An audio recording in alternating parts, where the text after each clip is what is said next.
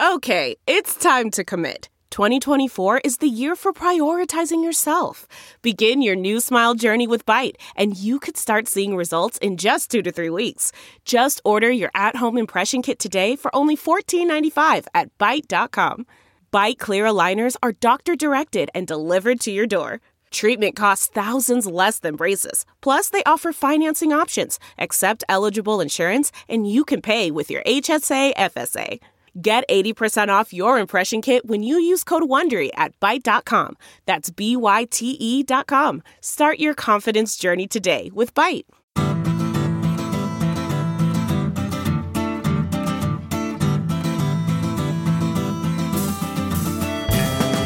Welcome to the Sinica Podcast, a weekly discussion of current affairs in China, produced in partnership with SupChina. SupChina is the best way to keep on top of all the latest news from China through our daily email newsletter, our website, our app, and our growing range of videos and podcasts. It's a feast of business, political, and cultural news about a nation that is reshaping the world. I'm Kaiser Kuo, coming to you today from Chapel Hill, North Carolina. Joining me from his stately Nashville Pleasure Dome, where Alf, the sacred river ran, is a man who dines on honeydew and drinks only the milk of paradise, Mr. Jeremy Goldkorn, of whom it is often said, noting his flashing eyes, his floating hair, all should cry, beware, beware. But actually, he's pretty nice once you get to know him. Oh, Ziyumi, Khan of Khans, greet the people.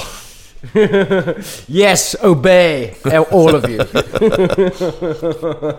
Otherwise, we're coming with our horses and our weapons that we will scavenge from Kaiser's house. I shouldn't have smoked that opium before this, right? I'm having these. No, I guess not. Yeah, that was dumb. Okay. Yeah. Anyway. Yes. Anyway, on this show, one theme we like to explore is China's relations with different geographies around the world. There has been probably a little too much of China-US relations lately, not only on the podcast, but also on our website and newsletter. But hopefully everybody recognizes that the US-China relationship is especially consequential and will forgive us for a little too much US-centric news coverage. But our sister podcast, the China in Africa podcast, covers another of the really important areas of China's relationship with the outside world. And we have also ourselves on Sinica done shows on China, Japan, Eastern Europe, India, a little bit on Southeast Asia, and one fairly recently on Venezuela. So we are attempting to expand our geographical footprint, and today we at last turn to an area that we have never examined at all on Sinica, which is China and the Caribbean, or do I say Caribbean? You can say whatever you like. Anyway, with us here to talk about that is Leland Lazarus, a Foreign Service officer with the U.S. State Department, who is stationed in Barbados and covers most of the Caribbean. I say Caribbean. Leland is a Mandarin speaker whose prior postings have included stints at the China desk at the State Department in Foggy Bottom out in D.C., a posting at the U.S. Embassy in Beijing, and then in the consular section of the Shenyang Consulate. Leland Lazarus, welcome to Sinica. Kaiser, Jeremy, it is a pleasure to be here. I'm a religious listener to the podcast, so it's an honor to be on the show. All right. And I say Caribbean. Maybe my Caribbean colleagues would say, you idiot, it's Caribbean. But I guess we'll find out afterwards. Yeah. I mean, while we're talking about names and pronunciation, you have a lovely name, Leland. Leland, can you tell us a little bit about your career to date? How does a China guy get posted to the Caribbean as a consular officer? Was it in this case because of your China training or something else? Well, in the Foreign Service, they always say worldwide availability. And that means that no matter what your background is or your specialty was when you join the Foreign Service, you go, at least for your first 2 tours, to where the government needs you to go. And so, of course, even though my background, my academic and professional background is with China, my second tour was to the Caribbean. But what's interesting is even though I came here to Barbados thinking that, hey, I was going to take a quick respite from U.S.-China relations, I found out, wow, Actually, China's influence is even here in the Caribbean. And so my official title here is the Deputy Public Affairs Officer at the U.S. Embassy in Barbados in the Eastern Caribbean. But because of my background, I also help to analyze China's influence in the region and help to develop a way to counter that influence. Leland, before we dive in on China and its influence in the region, give us a quick overview first of the actual countries that you cover from your office, and then talk about the COVID-19 situation in Barbados. You just actually left Florida, I guess, and came back to Barbados. What's the situation there with COVID-19? Kaiser, I left Miami yesterday, returned back to Barbados. So I'm right here in sunny Barbados. You must be envious of me. I am. All of us are. And you know what? The Caribbean has handled COVID-19 very well. I'm glad to hear it. Of course, this is a issue that will remain with us for quite some time, at least until we find a vaccine. So I don't think any place in the world can say that they're 100% cured of COVID-19, but at least Barbados and this region, they were able to shut down their airports very quickly. They stood up a very robust contact tracing team. So when I came to the airport, they specifically, sent me back home, and I had to quarantine for 14 days. And they gave me a thermometer that I need to check my temperature once in the morning, once in the evening, and someone from the Ministry of Health will come once a day to check on me. Wow, that's great. That's outstanding. So again, what regions do you cover? So obviously Barbados, Antigua. There are 7 countries in total that the U.S. Embassy in Barbados is responsible for. That's Barbados, Antigua Barbuda, Dominica, Grenada, and then we call them the 3 saints. So St. Kitts and Nevis, St. Lucia, and St. Vincent and the Grenadines. Now, each of them are unique in their own special way, whether it be the food, the culture, relationship with the U.S. I've visited all of them so far, and I can't be biased on which one is the best, but all of them have great beaches. All of them have amazing people. All of them have long-standing relationships with the U.S. I think I should try to visit them all in turn, especially the beaches. I think we should just move there. I'm up for it. There. Okay. Hey, well, you know what? Barbados just created a new policy, a 12-month stamp. So anybody who wants to work remotely can work remotely from Barbados for 12 months. You got a couch? Welcome invitation, gentlemen. I'm coming. All right. I'll book a flight. I come. It's either Fiji or Barbados at this point. I have family in New Zealand, so Fiji has certain geographical advantages, but that sounds really good. Leland, can we start with a big picture question from Beijing's perspective? From a hard-nosed geopolitical Machiavellian perspective, what is it do you think that Beijing hopes to achieve in its diplomatic initiatives in the, I'm still going to say Caribbean because that's how I grew up. Are there valuable resources or is it just support in the UN? Or what does Beijing want? I think it has to do with a couple of things. So some Caribbean countries, like Jamaica, for example, has bauxite. And so the Chinese are trying to just increase their natural resources, whether it be bauxite, aluminum, other natural resources. Another thing is increasing its exports, especially its excess steel capacity, which goes into the infrastructure projects that are in the region. I want to reference Jamaica again. There's a $720 million infrastructure project with the Chinese state-owned enterprise to create the North-South Highway. Wow. Right here in Barbados, there is a early 19th century castle that's called Sam Lord's Castle, which had plans to turn it into a resort. And a Chinese state-owned enterprise called Complant is sort of won the rights to that project. But that project has actually been stagnant for quite a bit of time. And the reason for that is issues with labor, how many local Barbadians are actually going to get jobs as opposed to imported labor from China, and an issue in terms of transparency and about the project itself. These are two problems that China has never encountered before in its dealings with Africa. Yeah. Never, absolutely never. Yeah, God.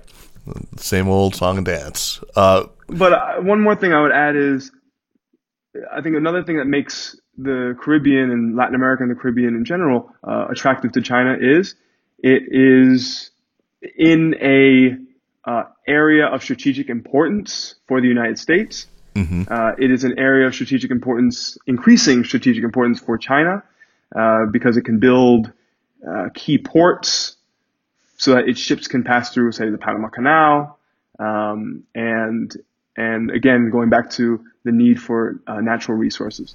Okay, so you've given us a little bit of a sense of what China's looking for. I'm sure that there's, votes in the UN is a factor, as Jeremy noted also, and we'll get to the whole Taiwan-related stuff in a bit. But first, maybe let's look at what China has been doing there. Okay, we've talked about this $700 billion highway project. I'm sorry, $700 million highway project in Jamaica. But there's a lot of other infrastructure projects around, and there's pretty large development loan, other forms of development aid, and then give us a sense of what they've so far gotten in return. So Jamaica, Trinidad and Tobago, Bahamas, Barbados, Antigua, Barbuda, Dominica, and Grenada are all signatories of the PRC's One Belt, One Road initiative. And I would say that over the past decade, the Chinese government and Chinese private companies have invested billions of dollars in the Caribbean. I had mentioned that North-South Highway project in Jamaica, but there are also loans that Trinidad and Tobago received in order to create a arts center. Right. I mentioned the Sam Lord's Castle construction project in Barbados. Antigua is another example in which a engineering company called China Civil Engineering Construction Corporation, they built an airport terminal there. I visited Grenada multiple times, and in Grenada there's a housing projects that are built by a Chinese company. There's also massive loans that are going. I mean, it's not in your sector, but there's a big loan to Trinidad and Tobago. There's a gigantic investment in the Bahamas, which is not in your region. But what would you say has the Chinese interest in the region and the development assistance? What has been the main way that they have got involved in these local economies? Is it investments is the biggest thing, or loans, or infrastructure for resources deals, or direct aid, or what? It's been a mix of infrastructure projects and foreign assistance / aid. Our region is unique because it is so vulnerable to hurricanes, right? And so a lot of the countries, I'm thinking of Dominica and Antigua Barbuda specifically, are specifically vulnerable to hurricanes, and they've received aid from China on hurricane resilience in the past. I think another issue is that a lot of these Caribbean countries don't have access to funding from international financial institutions like the World Bank and the IMF. And why is that? Well, according to the metrics of some of these international organizations, a lot of these Caribbean countries are considered middle income or high income countries. And so they don't have access to some of those loans that they would otherwise need in order for big infrastructure projects. And of course, in comes China with 20-year concessional loans with just 3% interest rates, right? Right. And so it seems quite attractive from a Caribbean country's point of view in order to really create infrastructure projects in their own country. Yeah, I remember the Antigua and Barbuda ambassador to the U.S., Sir Ronald Sanders, if I'm remembering right. He wrote an op-ed not so long ago. He was saying basically that, hey, the U.S. should stop with all these warnings to Caribbean governments to limit, their financial dealings. They've been urging them, as you'd expect, to limit their financial dealings with China, talking about, about predatory lending or debt trap diplomacy, right? And he's saying basically, look at these terms. I mean, you're talking about, like you said, 20-year loans, 3% interest rate. These countries have always been pawns. So, what does it matter whose money we take as long as we benefit? So, I mean, you definitely hear a lot of the same thing around the global South where China's been active. Is that a pretty common attitude across the Caribbean? And what does the U.S. tend to say in response to this? So from my perch here in Barbados, I would say that there's a disconnect in the perception of China, say amongst government officials and amongst the everyday Caribbean people. And why do I say that? Because China's infrastructure projects, their aid, and specifically in the midst of COVID-19, their COVID-19 assistance has been praised by local government officials. Chinese ambassadors in the region have posted positive op-eds about China being a friend. But from our research on media monitoring, we actually see that on social media, any sort of comments that are about China tend to be either negative or tend to be just apathetic about China, that it's seen as a big country far away. They don't necessarily know too much about what happens inside China. They just know that it's a big country that has a lot of money. And so I think amongst the everyday Caribbean people, there is still this suspicion about China's interests and aims in the region. Sure. That sounds similar to a lot of what you see in African countries and Southeast Asian countries and Pacific Island nations, where the elites are quite happy to deal with China, but the people writing crap on the internet, maybe not so much. Right. No, it's so true. And one thing I wanted to mention is there's a relatively new organization. It's called the Caribbean Investigative Journalism Network. And they had a long article about China's increasing economic influence in the region. And one of the things that's interesting that came out of that article is really looking at the fine print of some of the contracts that some of these state-owned enterprises made with some of these countries. And you read the fine print and you see that, oh, well, if X country does not pay the loan within a certain amount of time, well, then that country needs to give up sovereign immunity for this port or for this project, which is concerning. It's the Hambantota thing, right? Yeah. Right. Exactly. It's really similar to what we were seeing, say, in Sri Lanka with the Hambantota port, in which Sri Lanka, couldn't pay on I think it was the $1.5 billion, right? And then China now has a 99-year lease on that port. So from our perspective, our concern, say the U.S., is we don't want our Caribbean partners to be duped by China, right? We want them to meet China with a clear-eyed and transparent manner. And how? Yes. I can't imagine that there could be any, State Department funding of this investigative journalism network either. Right. So how about on this sort of so-called soft power, like the cultural front? I mean, there's a Confucius instant, There's a Confucius Institute in the University of the West Indies. Is that the only one? Is there controversy surrounding it? How do people in the Caribbean feel about China's soft power initiatives? Well, I can speak specifically for Barbados because I basically have friends in the Confucius Institute, whether it be Barbadians studying Chinese or some of the Chinese teachers themselves. just for me, I know that there must be so many people out there listening who are just like me, who have lived in China before and tries desperately to maintain his or her fluency in the language, even though they live away from China.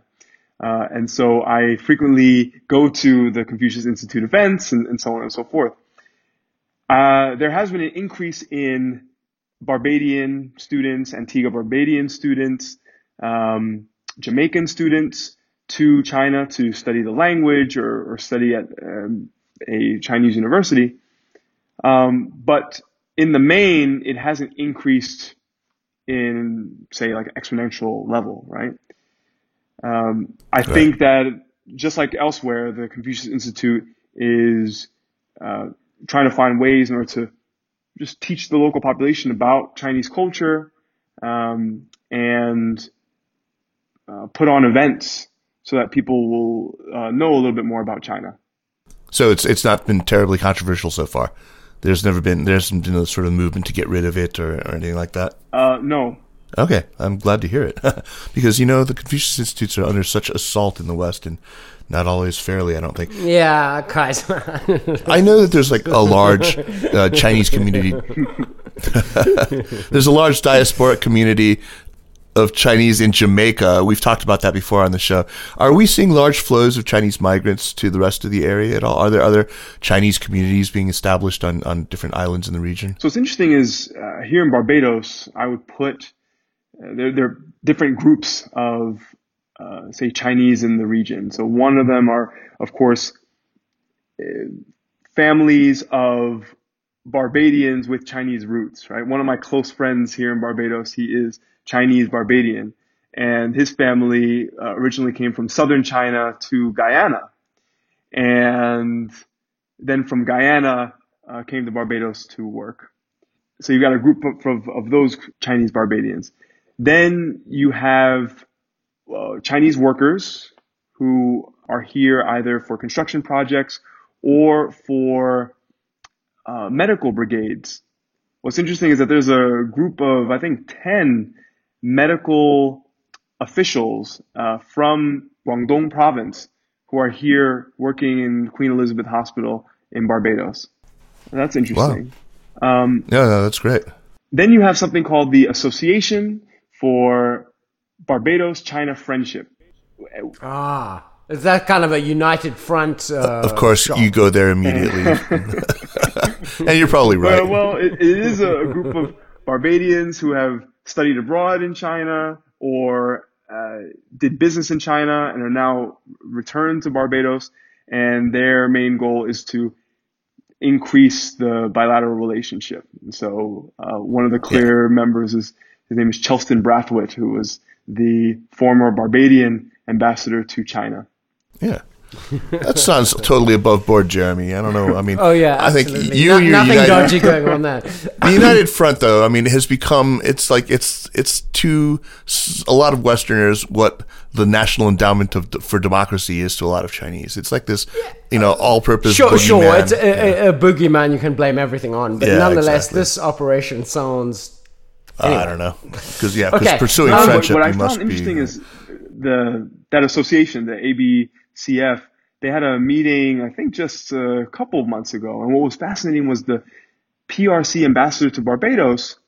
He gave the opening remarks and he specifically said, and we need members of the ABCF to promote the truth about China. For example, the new national security law in Hong Kong has overwhelming support from the local Hong Kong people. And we must talk about... Totally innocent operation, obviously, Kaiser. Okay, I'm going to give you this one. And all the great things that China has done in terms of masks, diplomacy, and COVID-19 assistance, that should be spread throughout the country and throughout the region. So... Yeah. I gotcha. Leland, can you give us an overview of the situation with respect to the recognition of the People's Republic of China or Taiwan in the region you're responsible for? As I understand it, there are still quite a number of the states that recognize Taiwan or the Republic of China on Taiwan as a diplomatic partner. Many of these states are in the region that you are responsible for. Some of these are quite contested, as with the election in St. Kitts and Nevis, where the incumbent is pro-Taiwan, but his challenger is pro-PRC. Can you talk about this dynamic a little bit? Yeah, Jeremy, I think the Caribbean is an interesting place to look at and analyze the competition between mainland China and Taiwan. Because out of the 15 countries that still recognize Taiwan as an independent country, 5 of them are in our region. That's Belize, Haiti, and then what I call the 3 saints, St. Kitts and Nevis, St. Lucia, and St. Vincent and the Grenadines. Right. And Jeremy, you hit the nail on the head. Recently, there was a election in St. Kitts and Nevis where the incumbent Prime Minister, Timothy Harris, and the Unity Party are pro-Taiwan, and the opposition, they flirted with the idea that if they were to get into power, they would switch diplomatic relations from Taiwan to the mainland. Now, ultimately, the election resulted with Timothy Harris staying on, but it gives you a glimpse of the country sort of being on pins and needles when it comes to whether the country will switch during the next administration. St. Lucia is a perfect example too. I think from 1984 to 1997, it recognized Taiwan. And then from 1997 to 2006, it switched and recognized mainland China. And then from 2006 to now, it switched back to recognizing Taiwan. So I think there's like fiscal benefits to switching off, and right? Yeah, probably. But it's also kind of interesting that you have a very similar situation in the Pacific, where Pacific Island nations are, I think, are also. I mean, that's where you have the other center of support for Taiwan, and also some switching back and forth and political jockeying. So do you think that small island countries are more predisposed to be friendly to another small island country of Taiwan? Or why in the Caribbean? Or the Caribbean? Okay, let's stop that. It's getting old now. Okay. Do we say, so what do I say, though? Say Caribbean. Say what you're used to. Caribbean, okay. Why do we see a similar dynamic in the Caribbean as we do in the Pacific Island nations, do you think? Yeah, I think in this region in particular, dealing with Taiwan brings results. The Taiwanese has provided hundreds of thousands of masks and PPE and thousands of PCR tests to the 3 saints in the midst of COVID-19. Even before that, they've provided assistance in the agricultural sector. They fund millions of dollars for students in the 3 saints to go to Taiwan to learn Chinese and to do technical exchanges. And then there's a program called the ICDF, the International Cooperation and Development Fund, which is similar to our Peace Corps, where young Taiwanese volunteers travel to the 3 saints to volunteer in the medical sector, local hospitals. Oh, cool. Or to teach Chinese in local schools, or even to help out in terms of public health. So it all goes to the idea that having Taiwan as a partner means that you have a loyal and consistent partner in development. And one thing I wanted to add is, again, because of my background in China, I work closely with my Taiwanese counterparts on amplifying our foreign assistance messages, all of the foreign assistance programs that the Taiwanese do in the region, we amplify in our social media, and vice versa. And we try to help out our democratic partners in the region who are doing good in the region. Well, that's interesting. So you're saying that the official social media accounts of the U.S. embassies and consulates in the region actually amplify the sort of pro-Taiwan leaning messaging? Yes. Okay. I mean, I understand that you're a foreign service officer and you need to, to hew to official American diplomatic positions when it comes to things like Taiwan, but it strikes me that that's more than tacit rooting for a kind of pro-Taiwan stance. And I mean, certainly during the Trump administration, that whole thing has gotten a whole lot less tacit. But, we do still recognize, a one China policy. I mean, that's got to piss off Beijing, right, when they see you guys doing that? Well, I think what we do is we're supporting our democratic partners in the region. And so if, for example, the UK provides assistance for COVID-19, we amplify what they're doing. If the EU is donating PPE to the region, we also amplify that messages as well. And so we do work closely with our Taiwanese counterparts to amplify each other's messages in order to just show those Caribbean partners in the Three Saints that they are a stalwart and trustworthy ally. Okay, cool. I mean, I get it. And from the time of the Monroe Doctrine on down, the U.S. has definitely regarded the Caribbean as very much its own backyard, right? I mean, we all know that. I'd be surprised if the U.S. government weren't doing things to sort of actively counter, rising Chinese influence, and if bolstering the Taiwan message is part of it, that doesn't surprise me. What is the U.S. trying to do in that way, by way of sort of, do they have a good counter offer? I mean, I brought up earlier Sir Ronald Sanders in that op-ed he wrote, the former, or the ambassador to the U.S. from Antigua Barbuda.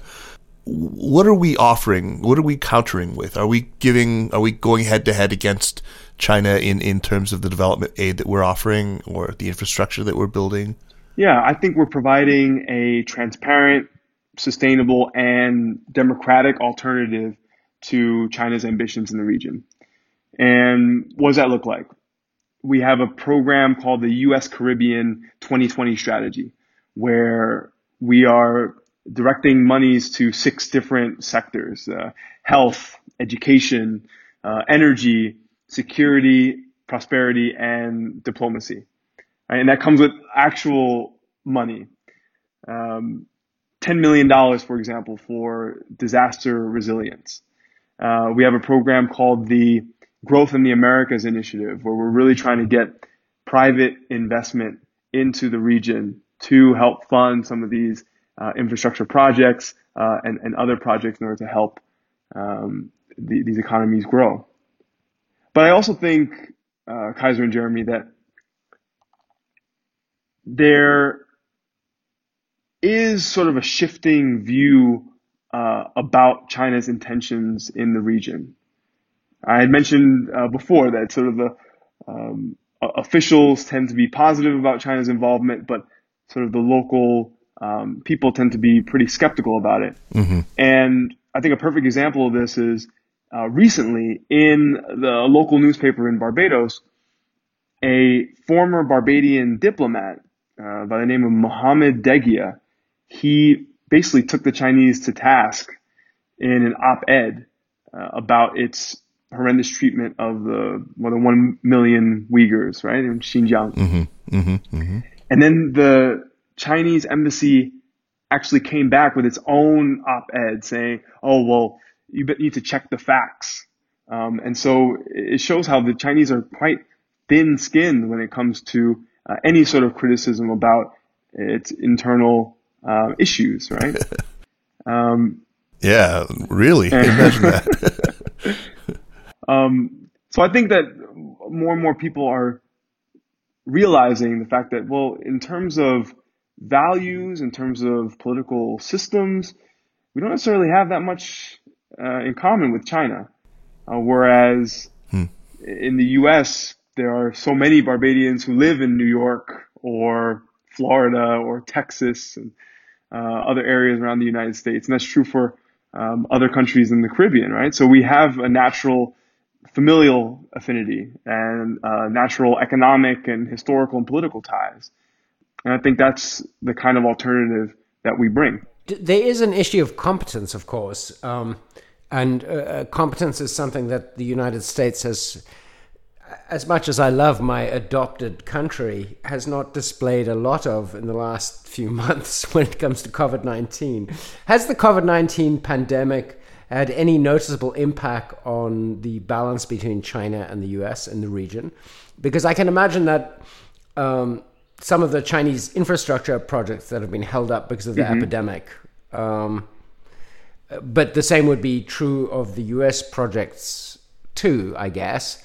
And anybody who's reading the news will be observing our flailing state, expanding case count here in the US.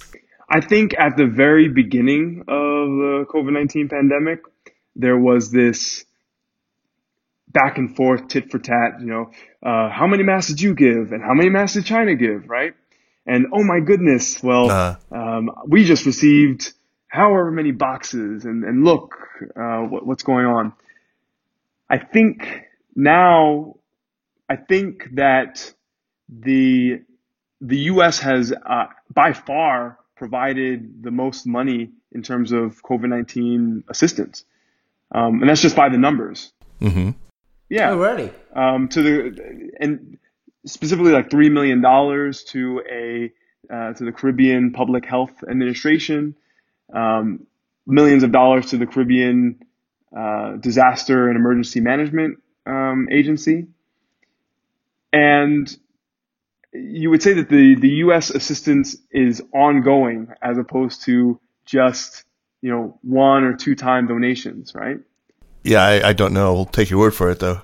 So basically what you're saying is that it might very well be that at the end of this, the U.S. will come out looking, if not more competent, at least as competent or more generous than China in the I think in the long run. Or the generosity makes up for competence. Yeah, I think in the long run, absolutely. Especially now that we're in the midst of the hurricane season. The U.S. is working closely with our partners right now on disaster resilience. We have a program called the U.S. Caribbean Resilience Partnership, where we really work with our Caribbean partners on pre-positioning a much-needed material when a hurricane hits, right? Leland, the State Department clearly needs a PR agency because, I didn't know about any of this, and I spend 14 hours a day reading the news. Well, I mean, the other thing is it's all well and good, but then when we look at the American territory in the Caribbean and how we did with hurricane relief and preparedness with our own, soon to be hopefully 51st state, I can't say that we did particularly well with that. I mean, it doesn't. Come on, right?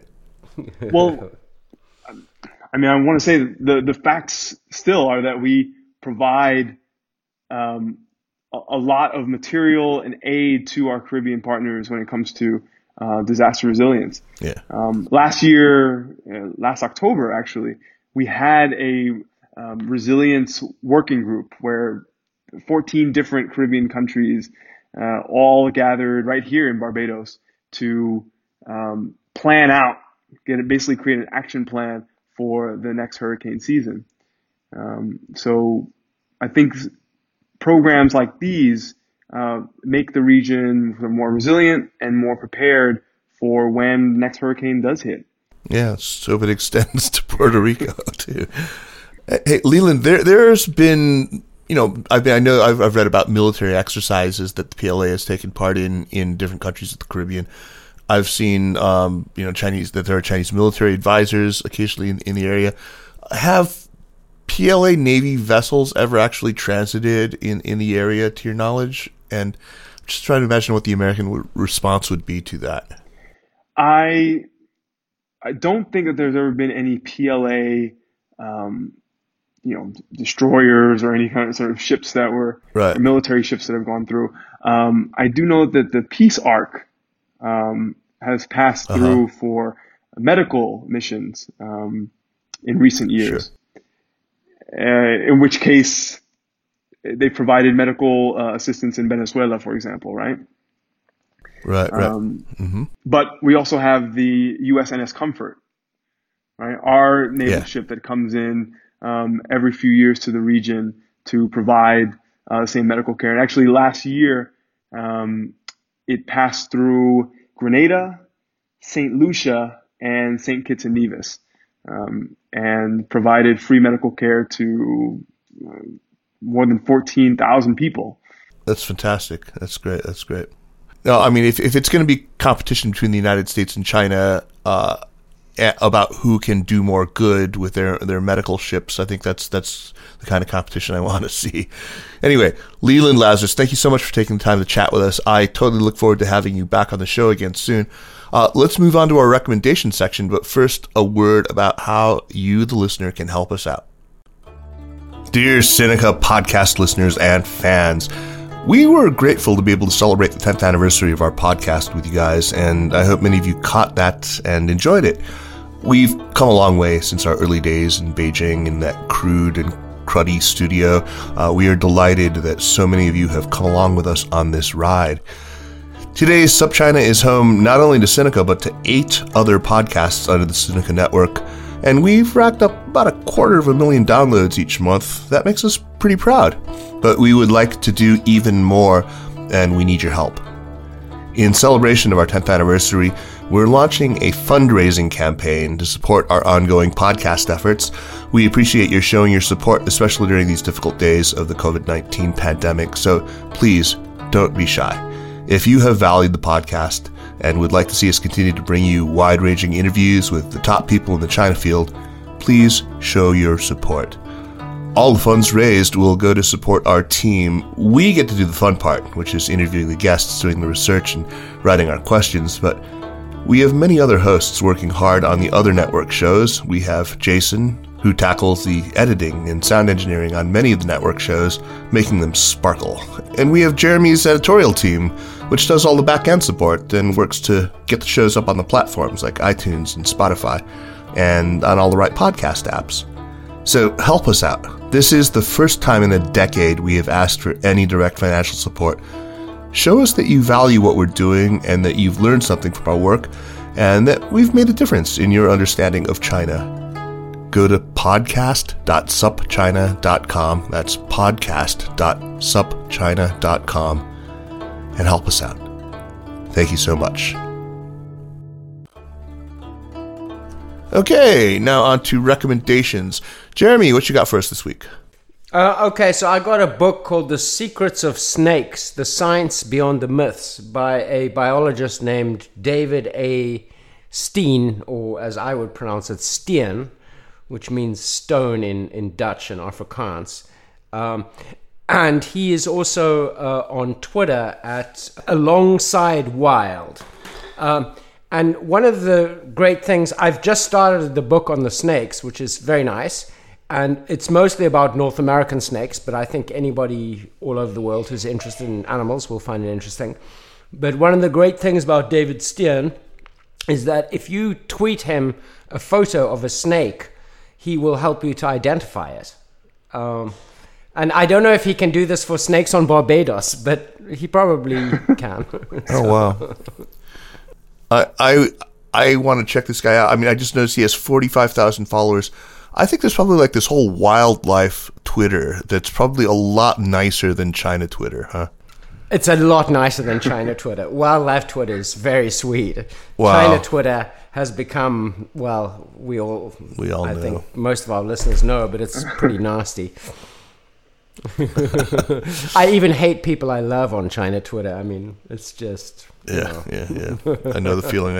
I hate myself on China Twitter, actually. Okay, that's great. The Secrets of Snakes, The Science Beyond the Myths. I killed a snake recently in my garden. Oh, you mean person. He was a copperhead. He was like a totally poisonous mother. I mean, anyway. Just pick it up and put it somewhere else. Pick it up. No, I'm not going to pick up the snake. I mean, you and your people in that part of the country are snake handlers, maybe. But I'm not sure if I would get close enough to the snake to even take a picture to send it to this guy.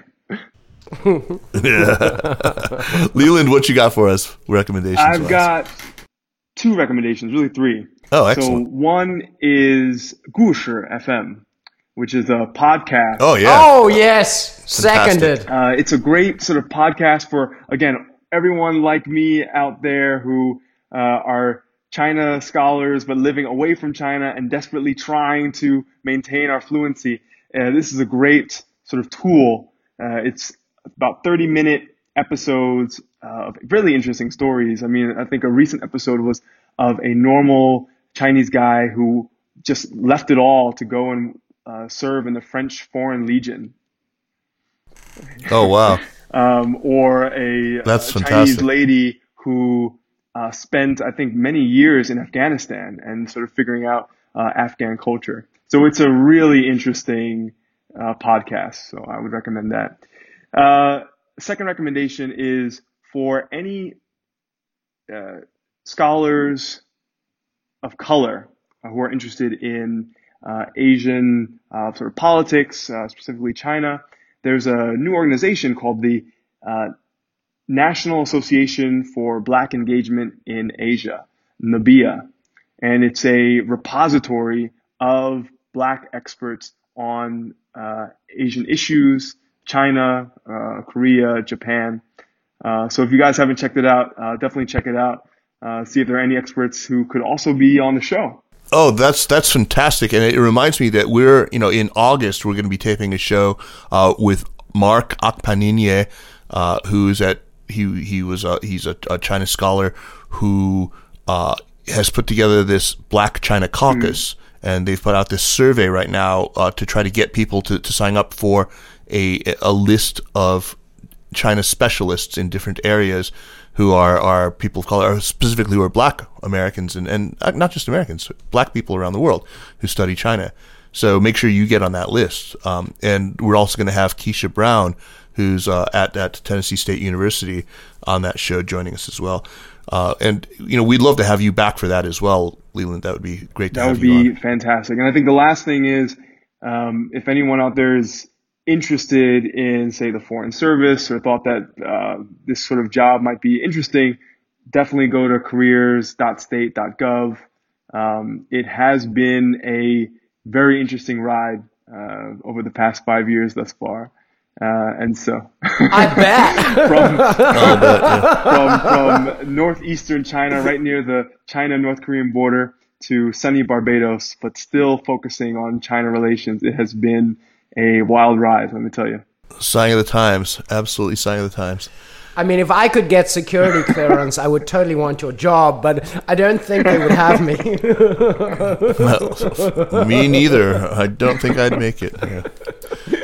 So my recommendation, I was introduced to a Beijing band that it was just, I guess they put out their first album right before I left China. But they play a type of heavy metal that I've always kind of championed, and which I guess I was associated with. I mean, it's Chinese folk metal, which means heavy metal that has a lot of, traditional instrumentation or a lot of sort of Chinese musical motifs or ideas. This band, which is called Chu Ge, is really terrific. Chu, as in the state of Chu, as in 四面楚歌, the songs of Chu, right? The Chu state, of course, during the Warring States period, was one of the most powerful of these, and it was really quite culturally distinct. It was centered in Hubei and in southern Henan, but it was, a really large state. It covered the whole sort of center of China.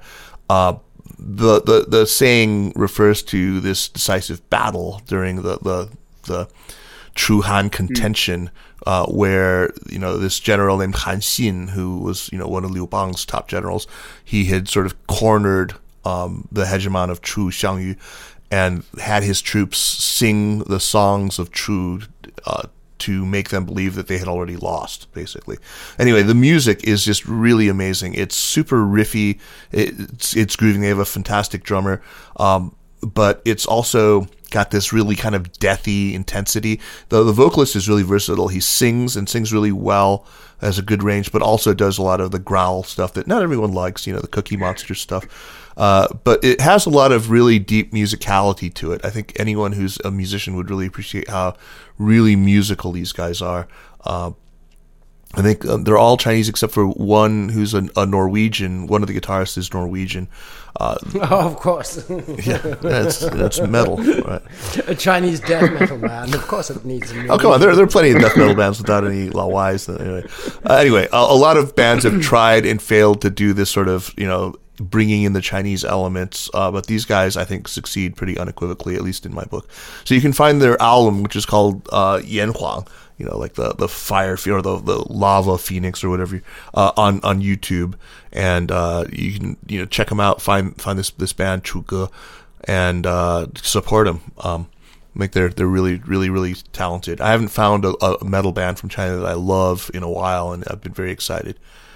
Anyway, Leland, once again, thank you so much, and best of luck to you in your career. And we'll talk to you again in a few weeks. It looks like. Thank you, sir. It was a pleasure, Jeremy. It was a pleasure, Kaiser. Thank you, Leland. Stay safe and healthy. Jeremy, as always, a pleasure. Yeah, I think you're fine in Barbados. Yeah.